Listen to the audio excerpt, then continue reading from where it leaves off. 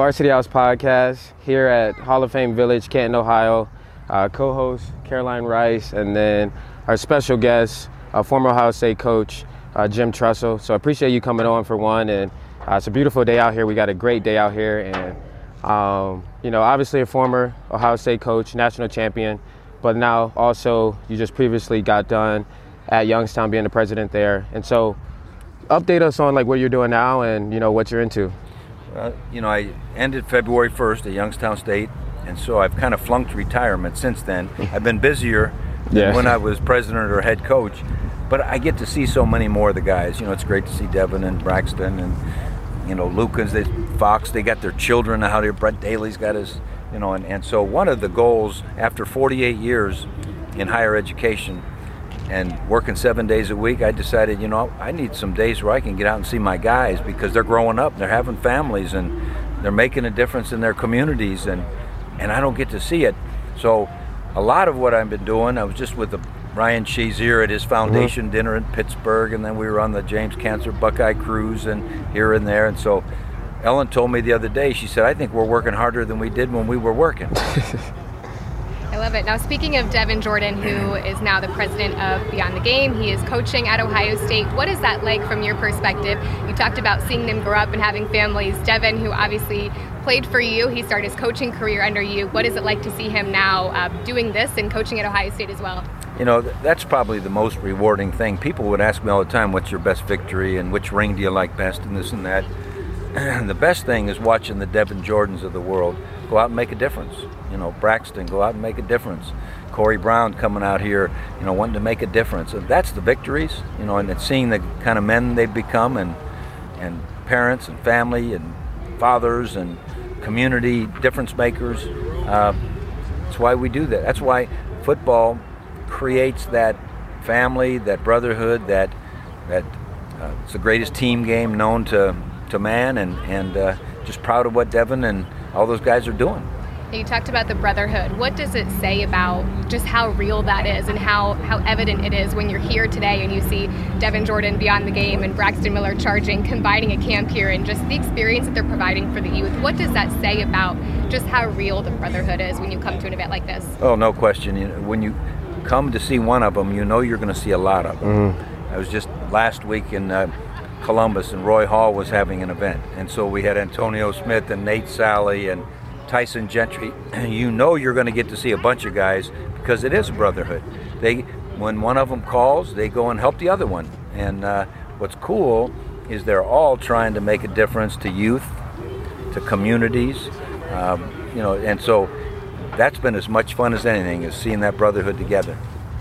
Now, talk to me about this camp and just what it's like for you personally to be here and be involved in this, and why intrinsically it's important for you to give back to the community and to stay in contact with these guys in this way. It's fun to see our guys, of course, but it's really fun to see the little people.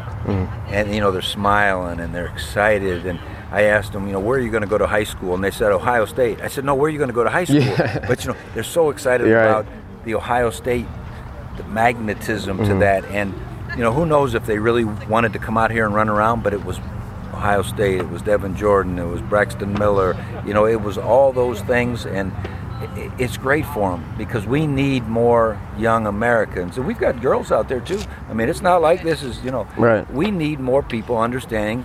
They're finding out tonight it's hard work. They're finding out sometimes you're hot, sometimes you're hungry, sometimes you're not in first place. We need more young people getting the realities that football brings and having the dreams that being around a Braxton Miller or a Devin Jordan allows them to have. Now, I want to touch on your background a little bit, diving into your dad was a coach at Baldwin Wallace, and then how much did his impact on you, influence you where you are today, but now taking that impact and taking that influence to now influencing guys like Devin Jordan, who's a coach now at Ohio State as well? Well, I could tell at an early age that he was making a difference in his players' lives. He was important to his university. It was important to the community. I thought, man, that's a pretty neat thing to see if you could make a difference in all those various venues. And so I decided I wanted to go be a coach. I thought I was going to be a high school coach, but that never happened. I ended up coaching 37 years in college, and than being a president and so forth. But making a difference for young people and seeing if you can create that enthusiasm at your university, in your community. Watching my dad do it, I was convinced that's a pretty good gig. Do you want to keep going? Are you good? Are you good on time or? No, I'm good on time. If you got another question. Oh yeah, we got. All right, good. I know that. Said you were going to do the dropping point. He fumbled the dropping. What dropping point? You said when we get to that point, we'll get it good. We'll drop. That was off. That was about it. That was the first thing that you talked about was. Do you remember the first thing you talked about? What you've been up to since? Yeah, he said he was more busy and stuff like that. Start like the very first, I think the first 2 minutes. Oh, did we miss it? It's just it was something off the audio over. All right, so just like reintroduce it. Question we caught on camera, but a little bit of yours. Okay, bet. So we'll just say. Chime in at all, or are you just them, just their intro? It was just up to. Okay, good. We're just I got you. Okay. I got you. See, in a game, we don't get a do-over. You don't get a do-over. Oh, man. Yeah, It's a turnover. Now we lose. This is live news. You don't get a do-over. Huh? Oh, I do have another question Braxton wants me to touch on too, but just finished up at YSU back in February, and now we're out here at the camp. You're with your former players. What have you been up to since you've been done and since you have more time on your hands? I've often said that we flunked retirement. I've been busier than when I was a president or a coach, but the best part is being with my guys. Our goal was we want to be available for those people who made a difference in our lives and our careers. And so being out here with Devin and Braxton and Corey and Ryan and Brett Daly, and that's what we've been doing a lot of all over the country, really, is reconnecting with our guys. And I've got guys that are out there and coaching, too.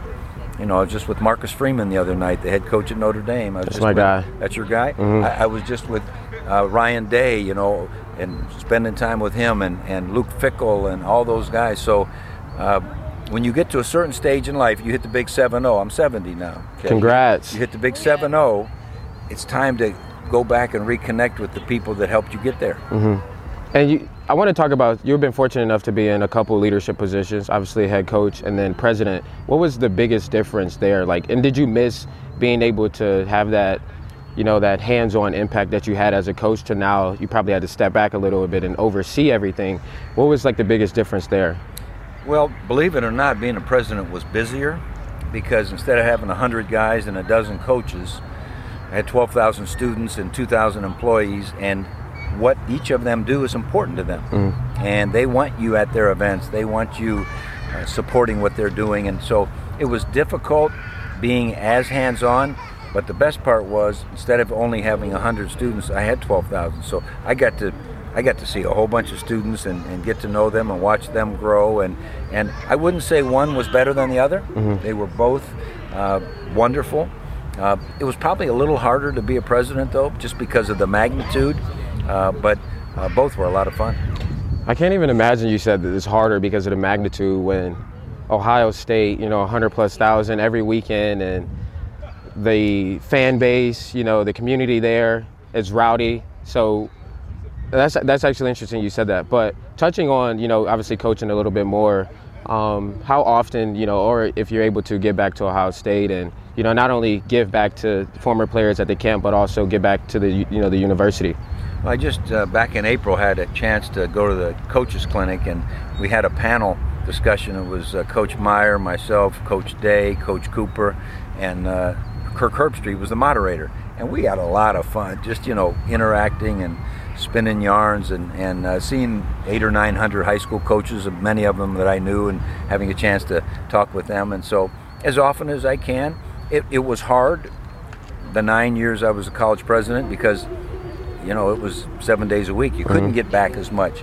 So I'm hoping between Ohio State, Youngstown State, my guys coaching elsewhere, I hope I get a chance to be around a lot of places. We do have to touch on this before we get done. So I interviewed Braxton a couple weeks ago, and just do some research, I found out you recruited him while he was in middle school.